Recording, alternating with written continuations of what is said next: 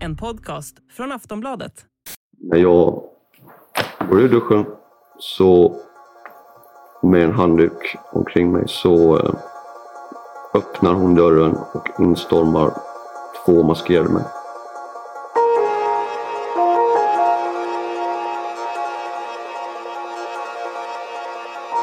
De maskerade förövarna som trängde in i lägenheten gjorde snart klart sitt ärende. Fondmäklaren med mångmiljoninkomster skulle betala. Annars skulle de skada både honom och hans familj. För att förstärka budskapet använde de en macheteliknande kniv och talade om att de visste var hans anhöriga bodde. Det blev upptakten till ett utdraget kidnappningsdrama som de åtalade förövarna senare skulle kalla en rolig fest, high life, med ballonger och kokain. Det här är den kidnappade fondmäklaren. Ett avsnitt av podden Aftonbladet Krim. Jag heter Anders Johansson.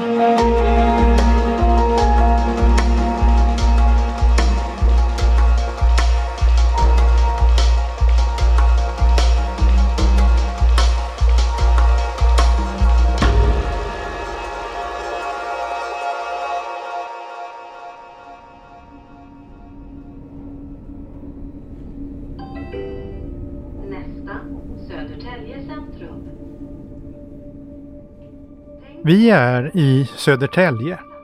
Det är torsdagen den 6 oktober och klockan är strax efter 2. Det är höst, men den riktiga oktoberkylan är än så länge inte riktigt här. Lite för sent för sommarjackan och ännu för tidigt för att ta fram den stora vinterpälsen. Vi promenerar en bit. Ute på stan sitter ungdomar som precis slutat skolan. Och några enstaka vuxna som ser ut att vara på väg hem från jobbet. I kollektivtrafiken har eftermiddagsrusningen inte riktigt börjat än. Vi går in på en bar som ligger centralt belägen i stan.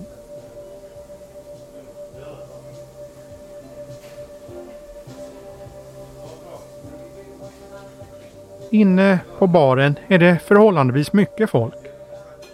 Det är den här typen av krog som finns i mer eller mindre alla mellanstora svenska städer. En meny med hamburgare och rödspätta.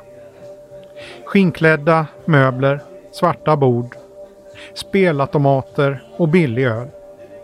På tv visas en repris av Lyxfällan.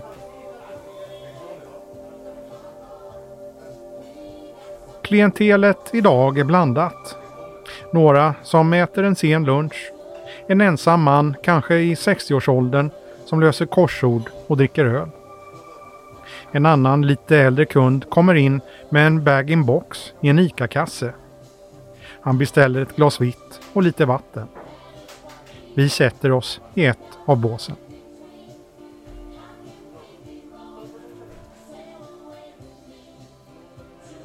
Anledningen till att vi sitter här har att göra med att en annan person suttit här före oss. En man som vi kallar för Peter. Det här avsnittets huvudperson. Vi backar bandet knappt 7 månader till onsdagen den 9 mars 2022.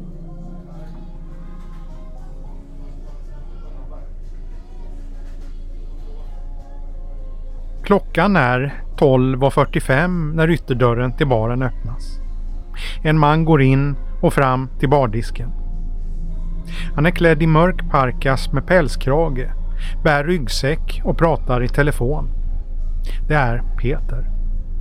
Han beställer en flasköl och sätter sig i ett bås. Jackan behåller han på, men han ställer ryggsäcken på sätet bredvid sig. Det är folktomt den här dagen. Och det är kanske inte så konstigt. Lunchrusningen är precis över och för de flesta är det fortfarande en aning för tidigt för att dricka alkohol. Någon enstaka sitter med en öl framför sig och 2 personer sitter framför spelautomaterna.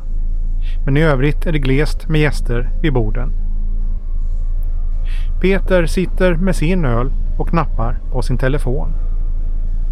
Efter 10 minuter reser han sig, ringer ett samtal och vankar av och an. Vi vet inte vad som sägs, men på filmer från övervakningskameran syns hur han går runt inne på krogen. Sen sätter han sig igen. Efter drygt 40 minuter är ölen slut. Peter reser sig, går fram till baren igen och beställer en ny öl. Klockan är snart 1:30. Under den följande halvtimmen rör sig Peter mellan olika bord. Han tycks vara lite otålig, som att han har svårt att finna någon ro.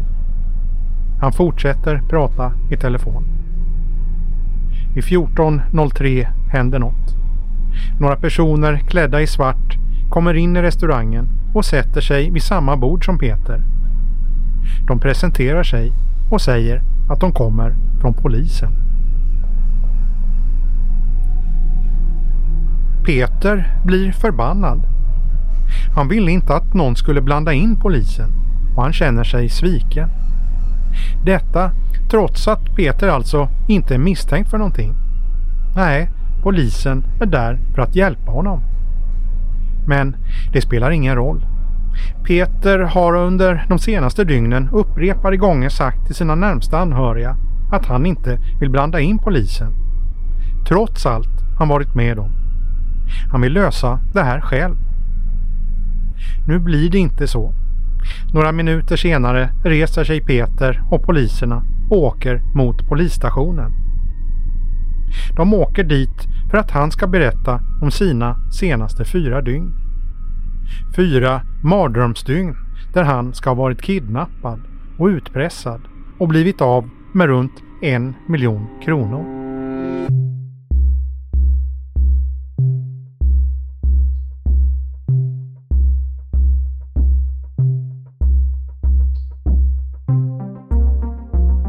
Det här avsnittet handlar om Peter, en 40-årig fondmäklare och 3 män i 25-årsåldern. Våren 2022 tillbringade de 4 dygn tillsammans. Men vad som hände de här dagarna skiljer sig åt beroende på vem man frågar.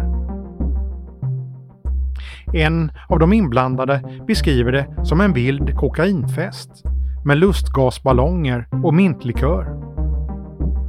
En annan beskriver det som ett utdraget kidnappnings- och utpressningsdrama där han blivit av med omkring 1 miljon kronor.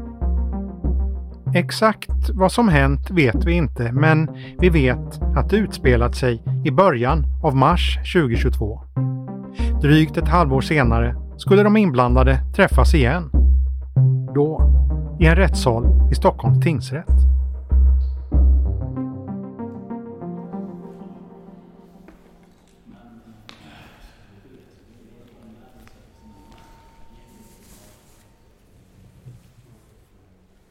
Vi befinner oss utanför sal 37 på andra våningen i rådhuset. Här uppe ligger den gamla säkerhetssalen. Det är en onsdag den 28 september och klockan är strax före klockan 9.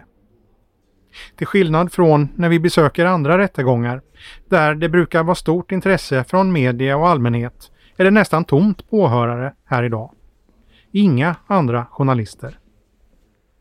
Avlägsna röster ekar i det gamla rådhuset. Några advokater dyker upp. Och sen precis vid 9 ropas målet på och vi får gå in. Vi tar plats i åhörarsalen som är åtskild från den stora salen med ett skyddsglas. Det är bara 2 andra åhörare här.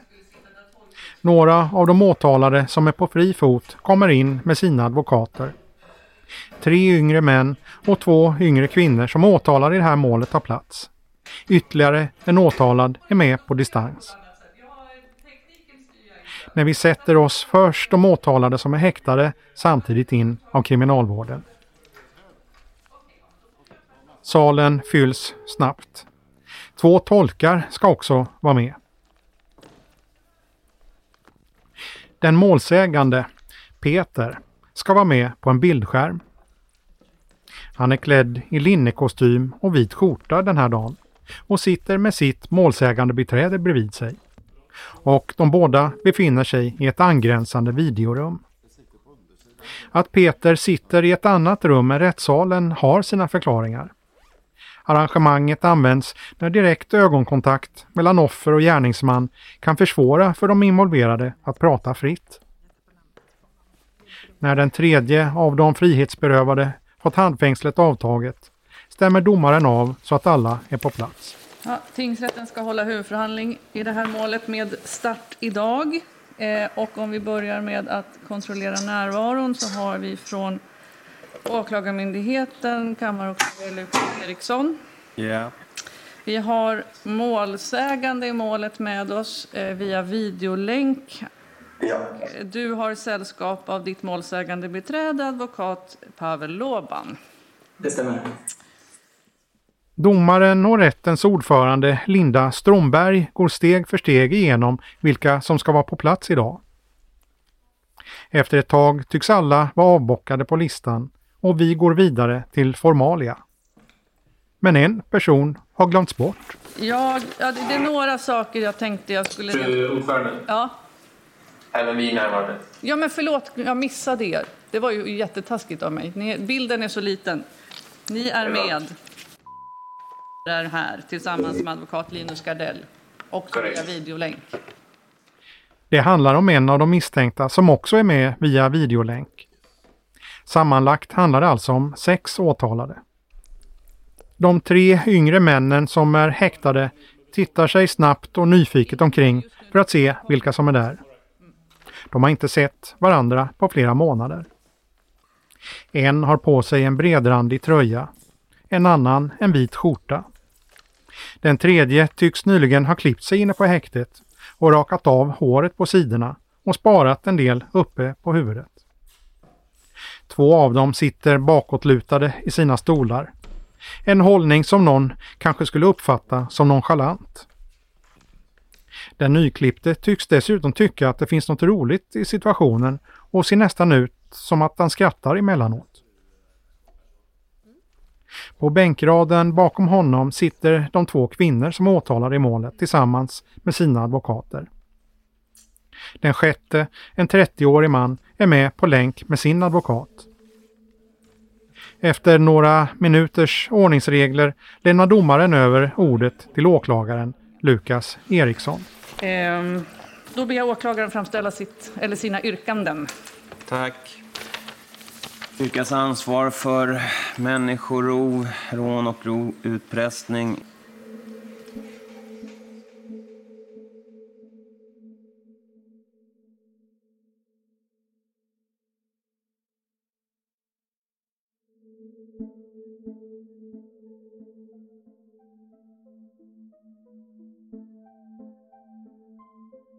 Händelserna i det här avsnittet utspelar sig i allt väsentligt under 4 dagar.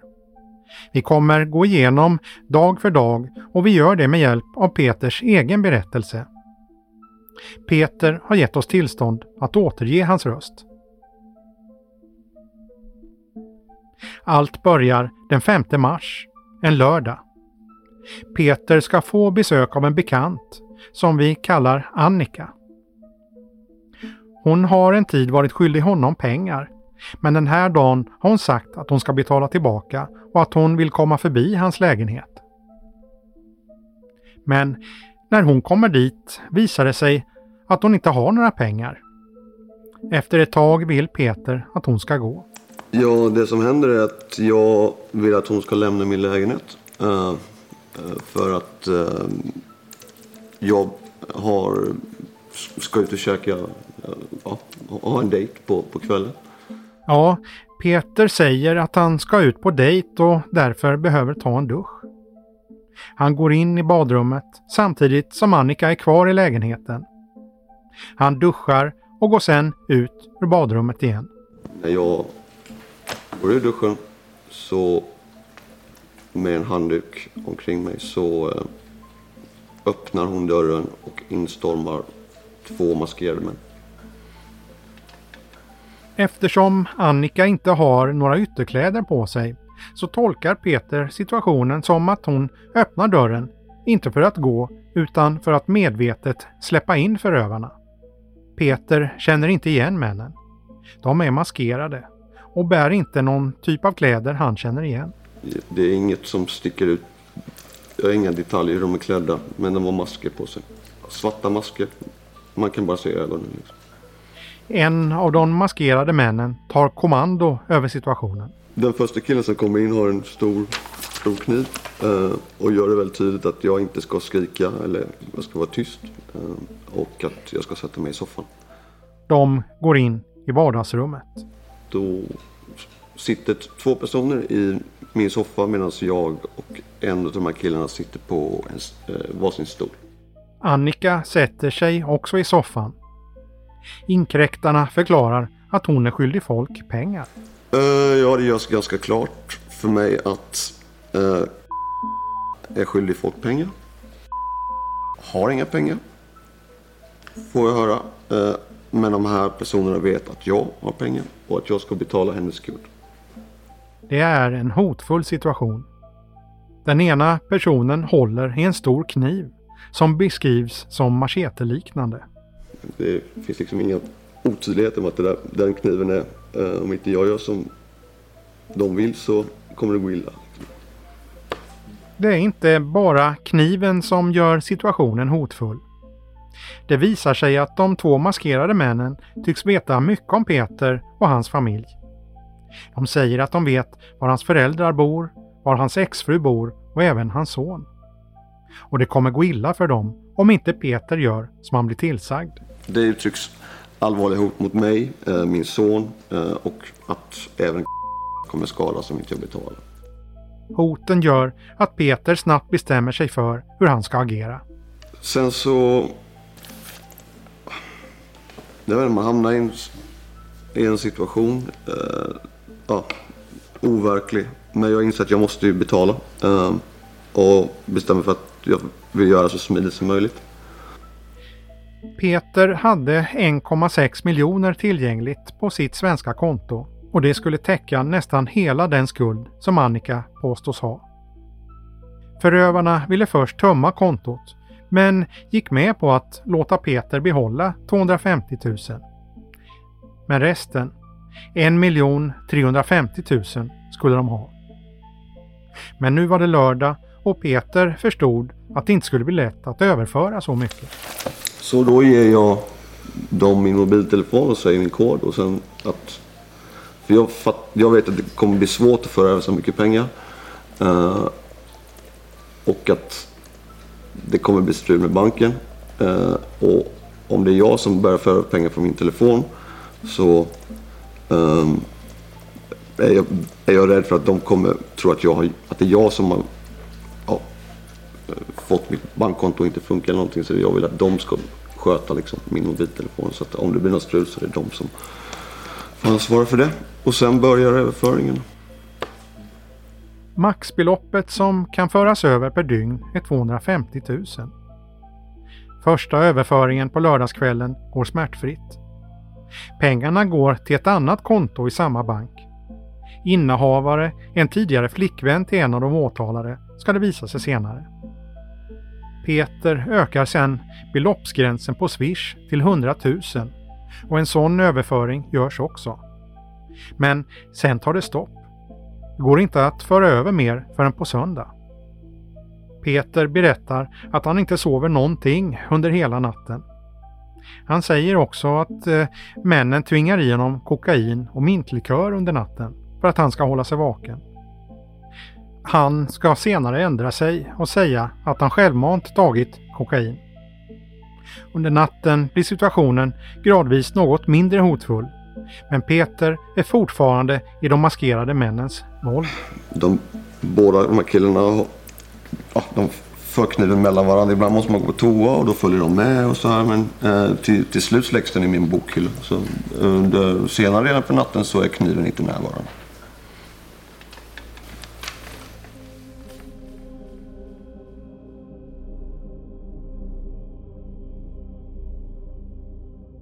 Dag 2 är en söndag.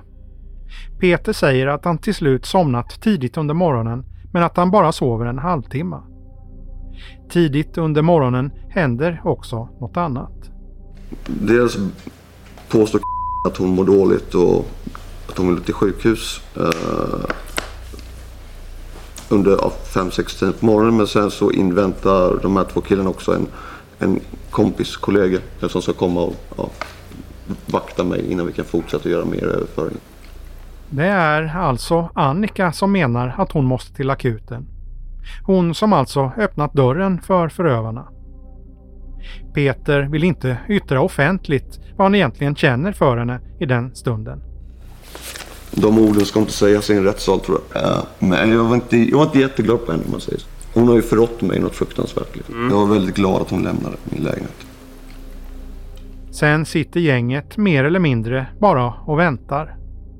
De 2 misstänkta gärningsmännen verkar trötta.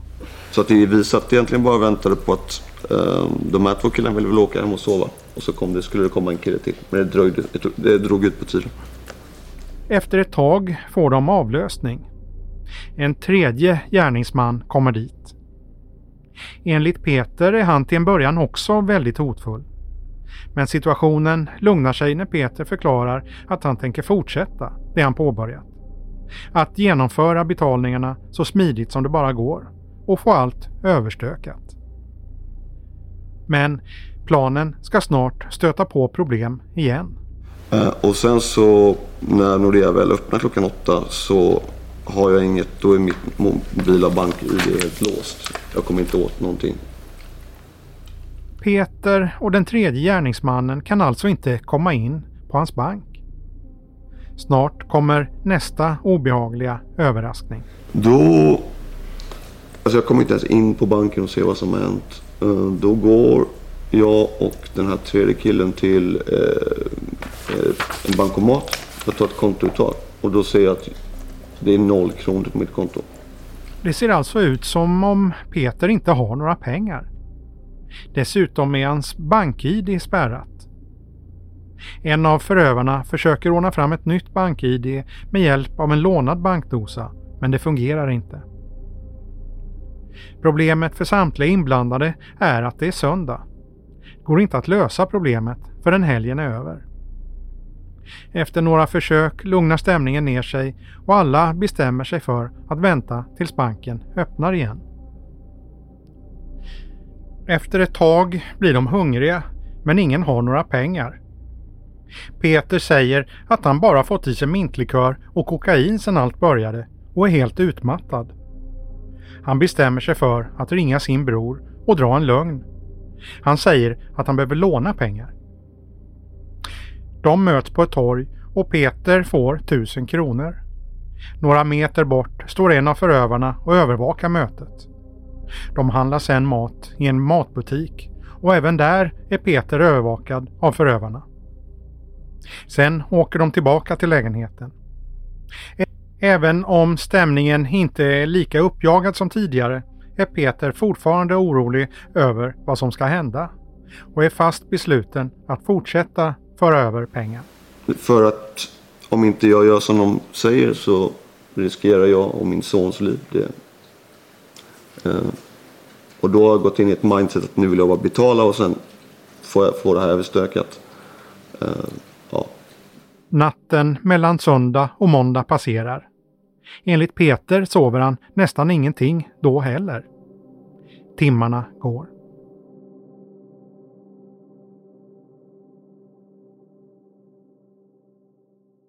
Vi ska snart återvända till lägenheten med Peter och gärningsmännen.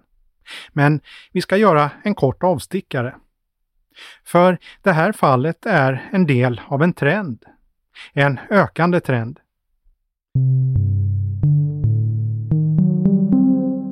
Den juridiska beteckningen på kidnappningar är vanligen människorov eller olaga frihetsberövande. Och de senaste 3 åren, sedan 2018, är det brott som har ökat kraftigt. Anmälningarna har gått upp med 41% till och med år 2021.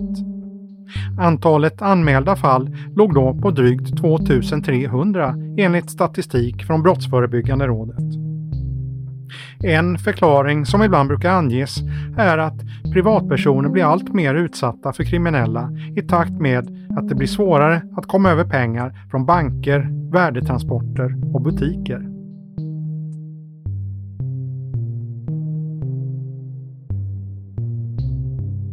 En som arbetat med mängder av kidnappningar genom åren är Torbjörn Sivertsson. Som polis vid dåvarande Rikskriminalen jobbade han under 25 år med kidnappningsärenden, både inom och utom Sveriges gränser. Han är alltså en av Sveriges mest erfarna experter på området. Vi ringer upp honom. Sivertsson. Ja, hejsan. Jag ringer från Aftonbladet och heter Anders Johansson. Jaha. Torbjörn Sivertsson menar att det finns en rad saker som den som utsatts för en kidnappning kan göra för att det ska gå så bra som möjligt. Ja, det finns det naturligtvis. Det finns det naturligtvis. Det gäller ju faktiskt att följa med, va? Vad som händer, räkna dagar, tid, försöka få penna och papper och såna här grejer. Och det finns ju många såna här varianter som har klarat sig på olika sätt. Att räkna dagar är ett av flera knep för att inte tappa grepp om vad det är som pågår.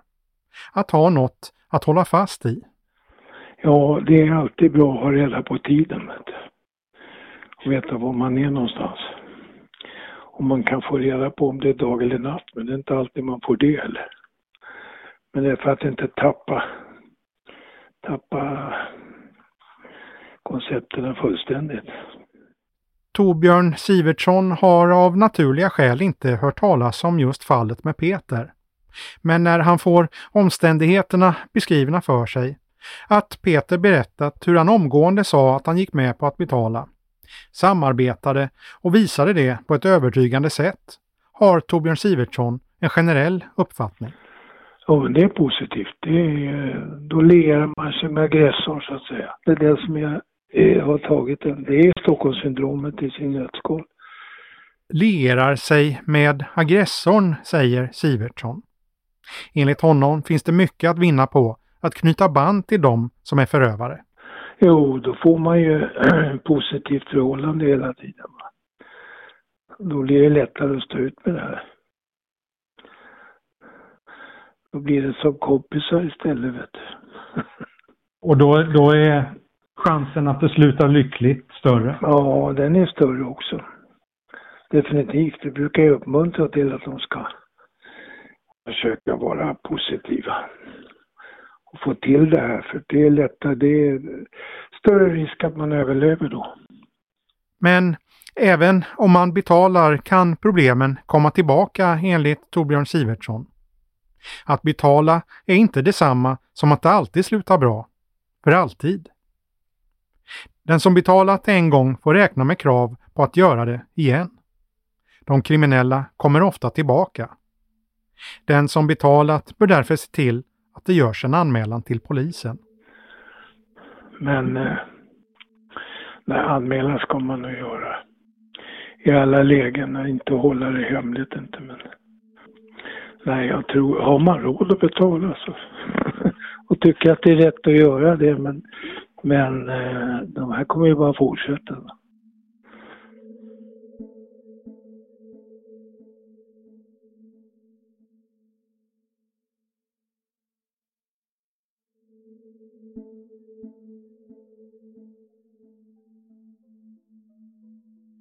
Vi är tillbaka i lägenheten.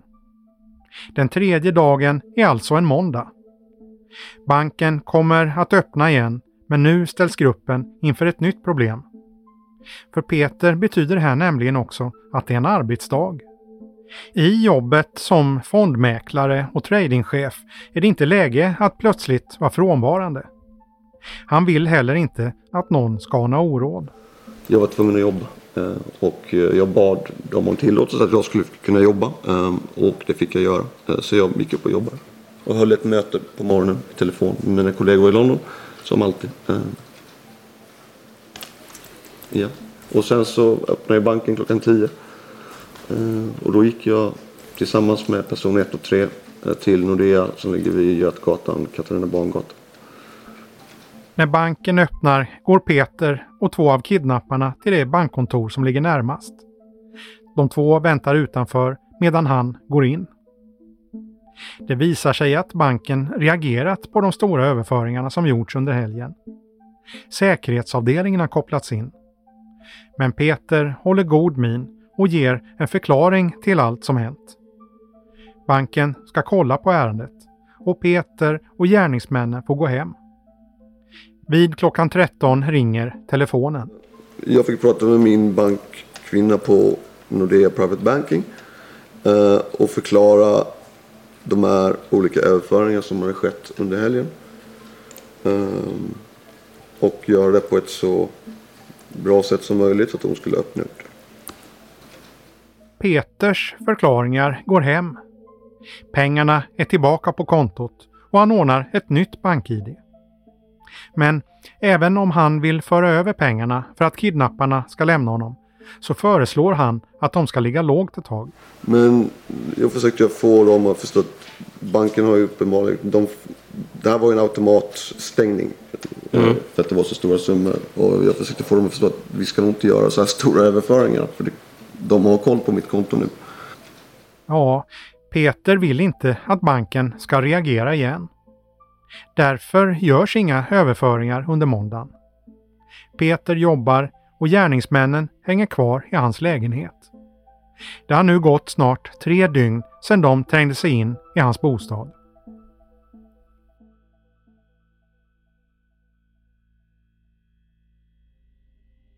Den 4:e dagen är en tisdag. Gruppen har nu kommit på ett sätt att föra över pengar.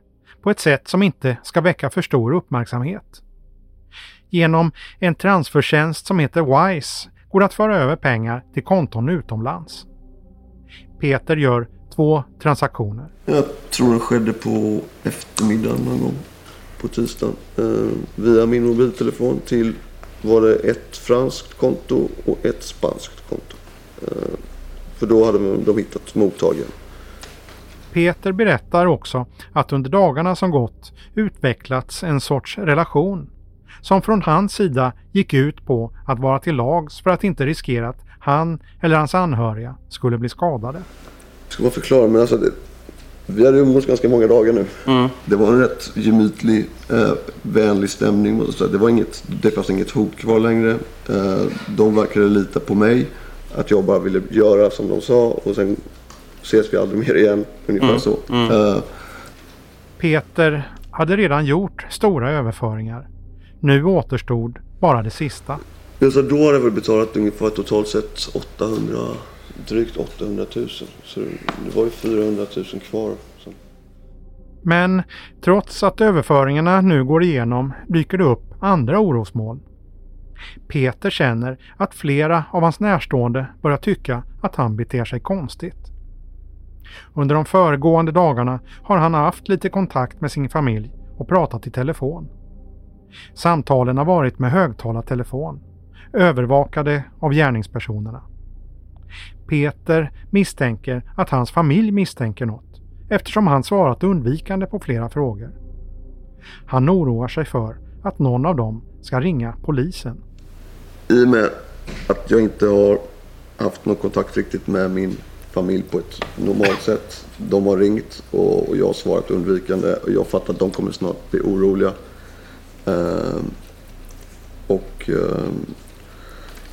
Ja. Så att jag tyckte det var en dum idé att vara kvar i lägenheten för att jag var livrädd att polisen skulle komma och knacka på dörren. För då skulle det se ut som att jag hade ringt polisen och det vill jag verkligen inte. Så då diskuterade jag och person 3 om för jag tänkte, nu är det snart klart, det är bara 400 000 kvar och sen så är det över. Oron leder till en ny plan. Gruppen ska hitta ett nytt tillhåll för att inte riskera att bli upptäckta.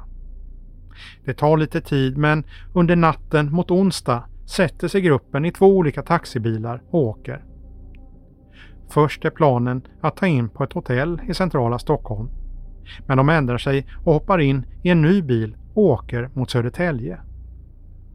När de kommer dit sätter sig Peter för sig själv. Jag valde att vara på toaletten. Och dels var jag tvungen att gå upp och jobba klockan 6 som vanligt. Så och då hade jag varit uppe hela natten så jag satt där. Och var rätt nedbruten i det läget. Oron över att gruppen ska bli påkommen gör att Peter ringer ett samtal. Och då hade jag fått då visste jag att min familj var väldigt orolig för mig. Så jag ringde dem och berättade exakt vad som hade hänt. Jag ringde till min pappa. Och det här är som har hänt. Jag vet att det låter helt sinnessjukt, men det här är sanningen. Vad den gör, ring till polisen. Jag ska bara göra en överföring och sen så glömmer vi det här.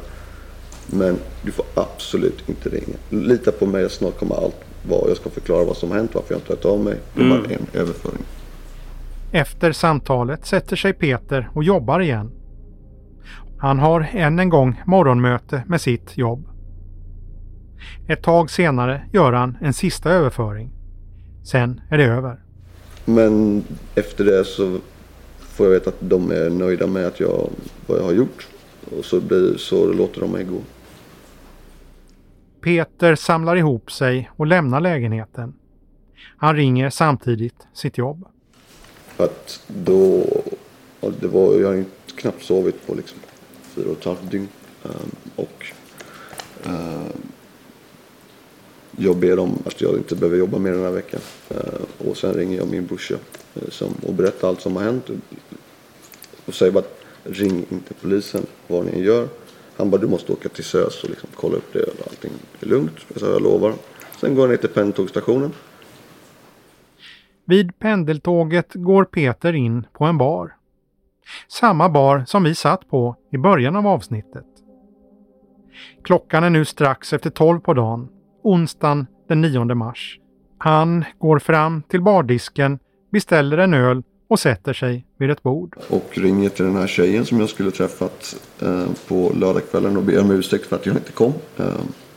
Pratar med henne. Och sen dyker det upp 3 killar. De 3 personerna som sätter sig framför honom är poliser. Peter får följa med poliserna, men han känner ingen lättnad. Tvärtom. Jag tänker bara att vad fan är de här för? Alltså, hur kan de veta vem jag är och varför vill de prata med mig? Och sen så sen måste jag följa med dem i en piketbuss. Så kör de mig upp till i närheten av här. Peter säger att han förstår att någon ringt polisen och att han blir vansinnig. Att någon måste jag... antagligen någon i min familj måste jag hur polisen kunde hitta mig, det vet jag fortfarande inte än idag hur de kunde göra. Men det gjorde de ju. Peter menar att han blir arg för att han hellre hade löst hela situationen själv. För att den här skiten pågick i 4,5 dygn. Och jag hade lyckats föra över de här pengarna. Det är jättemycket pengar, men det är pengar. Jag tänkte att mitt liv kommer fortgå nu som vanligt. De kommer inte komma tillbaka till mig. Allt är över. Och jag tyckte att jag känner en jäkla lättnad när jag lämnar den här lägenheten i Södertälje. För att nu är det över. Nu tänker jag inte mer på det här. Och så går vi vidare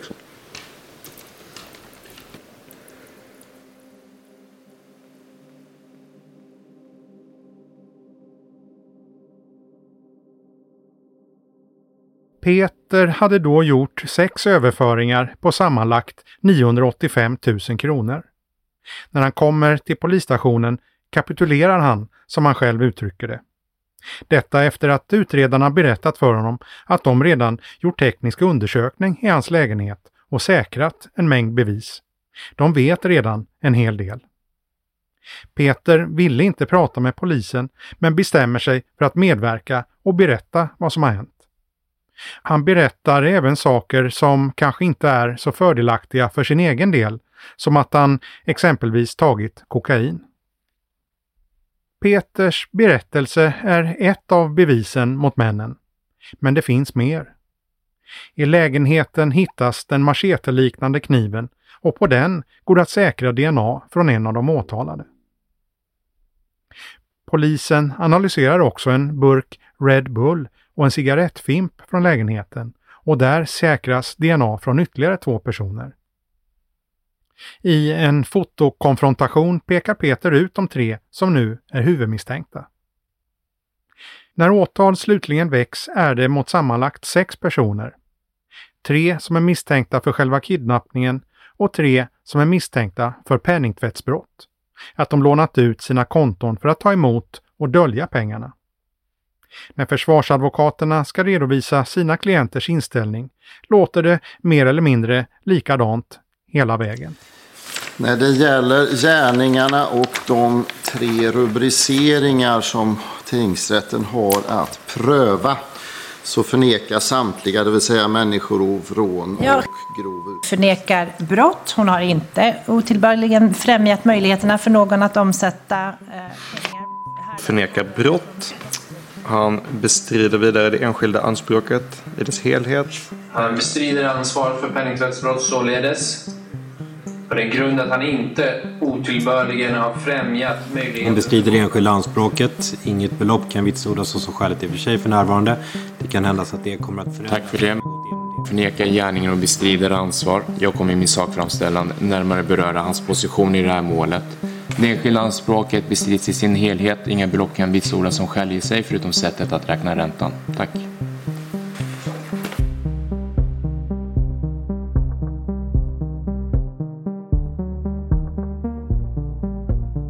Under arbetet med det här avsnittet hinner rättegången i tingsrätten avslutas.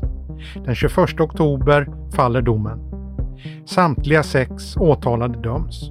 De 3 huvudmisstänkta får fängelse för grov utpressning och människorov. Tingsrätten konstaterar först och främst i sin dom att överföringarna har ägt rum. Och de 3 som är åtalade för kidnappningen har heller inte nekat till att de varit hemma hos Peter den aktuella tiden.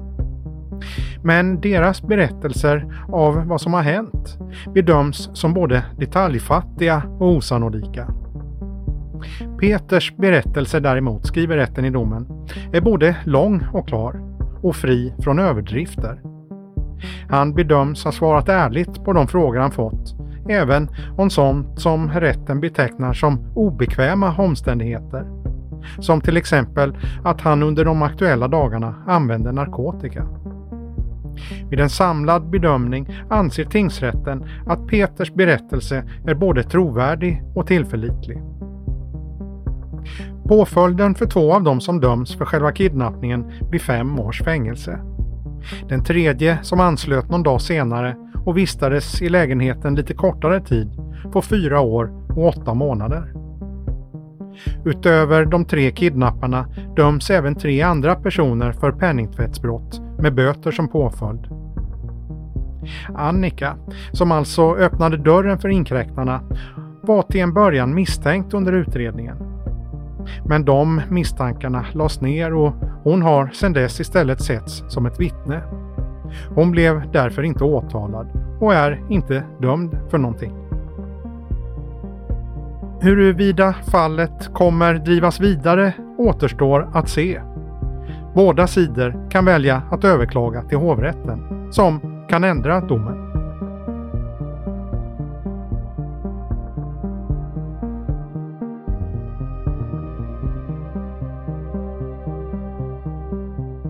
I det här fallet slutade det förhållandevis bra för Peter. Exakt hur han hanterat händelsen efteråt vet vi inte. Men att bli utsatt för allvarliga hot kan leda till men för livet. Bearbetning efteråt är därför mycket viktig och kan underlätta för den enskilda att gå vidare. Torbjörn Sivertsson, experten vi pratade med tidigare i avsnittet, har genom åren haft mycket kontakt med kidnappningsoffer, som framförallt ofta beskriver att inledningsskedet i kidnappningarna varit skrämmande. Jag menar, det är de hallucinationer får en del också om man inte kan hålla sig verklighetsförankrad. Därför är det så viktigt att man har dagliga rutiner i någon form, att man försöker få det, att man försöker få möjlighet att skriva och göra någonting. Torbjörn Sivertsson vill inte säga något om den ökande trenden med kidnappningar, men lyfter fram en del saker som enskilda personer kan göra förebyggande för att inte utsätta sig för risken. Han nämner ett knep som riktar sig främst till företagsledare och andra som kanske är extra mycket i riskzonen. Man ska ju lära sig att det är olika saker, ta olika vägar till jobbet, ha olika typer av rutiner och så vidare om man märker någonting. Och också hur man ska agera när man blir tagen i sånt fall, vad man ska göra och inte göra och sådär. Han lyfter även fram en del saker som man absolut inte bör göra om faran skulle vara framme. Det viktiga är väl att inte försöka föra kidnappade bakom ljuset när man blir tagen. På olika sätt att försöka göra något dumdristigt om man säger så. Hans sista tips är ett som nämnts tidigare men som kan nämnas igen. Att alltid kontakta polisen. Det finns ju säkerhetsfirmor och alla sånt där som håller på med kanske. Men nej, absolut, det ska polisanmälas. Sen kan polisen sköta det här snyggt.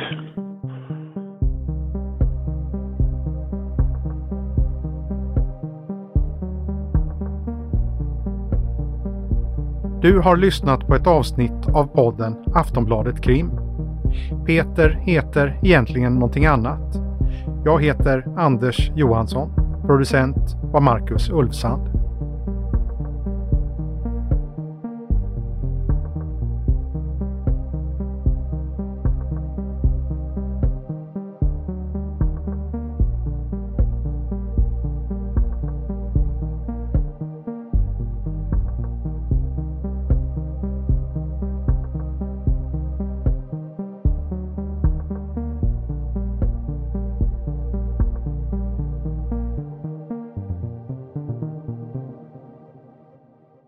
Du har lyssnat på en podcast från Aftonbladet.